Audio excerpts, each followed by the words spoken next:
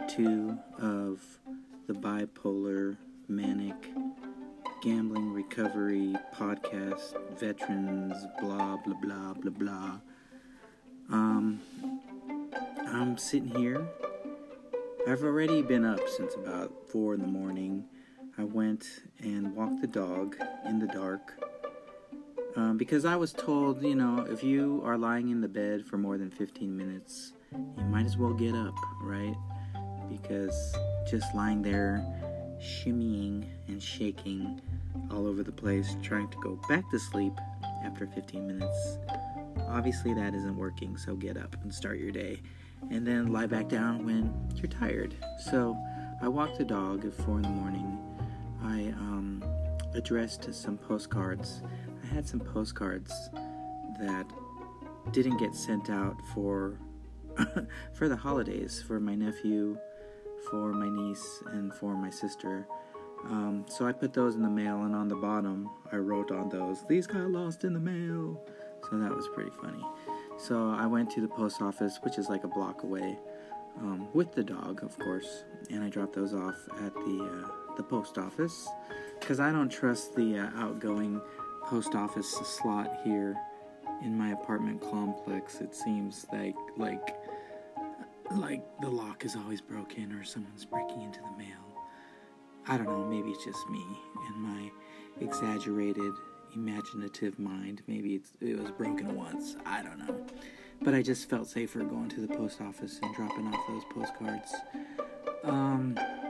So this morning I also got together,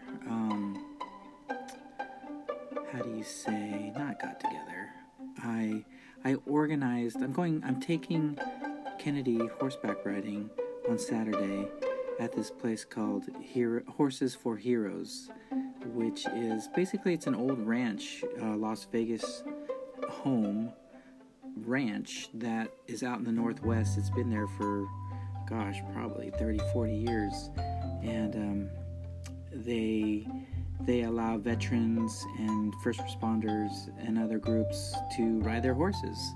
So it's pretty cool. They have this little property. I looked it up on Google Earth and zoomed in on the property, and it's a good sized ranch. It's a house with a ranch around it. So my concern is, Kennedy wants adventure. She wants to be like up in the mountains or down by the Colorado River horseback riding, but I figure first things first. She hasn't been on a horse.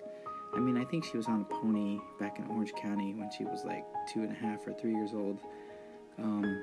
So first things first, we got to start her here at the old ranch on North Miller Lane in Northwest Las Vegas in the Centennial Hills area. The funny thing is, it's kind of right by her house, with her mother's house, so that's funny. It's across the golf course, because there's a golf course that separates Angela's house and this old style ranch, so that's pretty funny. Anyways, so what did I do after I set up? Because I was emailing the ranch this morning, and they were up. They were awake like at 5 in the morning, so that was cool. And they said, "Oh, no reservations are needed. Just come on down. Rides are from 10 a.m. to 2 p.m., kind of on a first-come, first-served basis, so it'll be fun." But from what I remember, being in the northwest side of town, it gets pretty cold there in the morning, so I texted Angela this morning. I told her that I was taking Kennedy horseback riding, and she'd better have some jeans and a jacket, maybe even some gloves on, because it's gonna be cold. I know that. But Angela's the kind of mother who doesn't get her daughter jeans. She doesn't have a pair of jeans. She has sweats and, long sleeve shirts and hopefully a jacket, more than like one of those fashion jackets that she gets at the consignment sales. Angela loves a bargain. She never buys retail. They have a quarterly consignment for baby clothing, not just baby clothing, but kid clothing, and you can find $20 jackets for $10 or $5, and Angela loves a bargain, so that's funny. So I took the dog for a walk. I went to the post office. I made my horseback riding arrangements. Oh, and I had to explain to Angela I have an Android phone with a phone number, and my old phone number doesn't work anymore, but the Apple Messenger still works. So all my Apple friends I talk to on my broken Apple iPhone. It's my iPhone 6. I've dropped it like 500 times, changed the screen like 3 times. It flickers. People think it's possessed when they see the broken iPhone. But with Apple, I get my messages on the broken Apple iPhone 6s Plus and on my iPad, which is really cool. And so I just, people are confused that they don't... It's 7 o'clock. Oh, thank you. That's my Mac computer talking. It's now 7 o'clock. What was I saying? Oh, yeah. So Apple Messenger shows up on Apple iPhone and on Apple iPad, which is convenient for me because I love the iPad because the screen is so much bigger and my eyes are getting bad for my iPhone. But I thought I could get by without needing a phone, so I was just going to use my iPad. But, people still want to call me, so I used a free Google Voice number, which hooks up to my iPad and my iPhone. And still, people were like, oh, that's you. You just sent me a message. Hold on. Do you like my ringtone? That's a song by the Black Eyed Peas called Be Nice.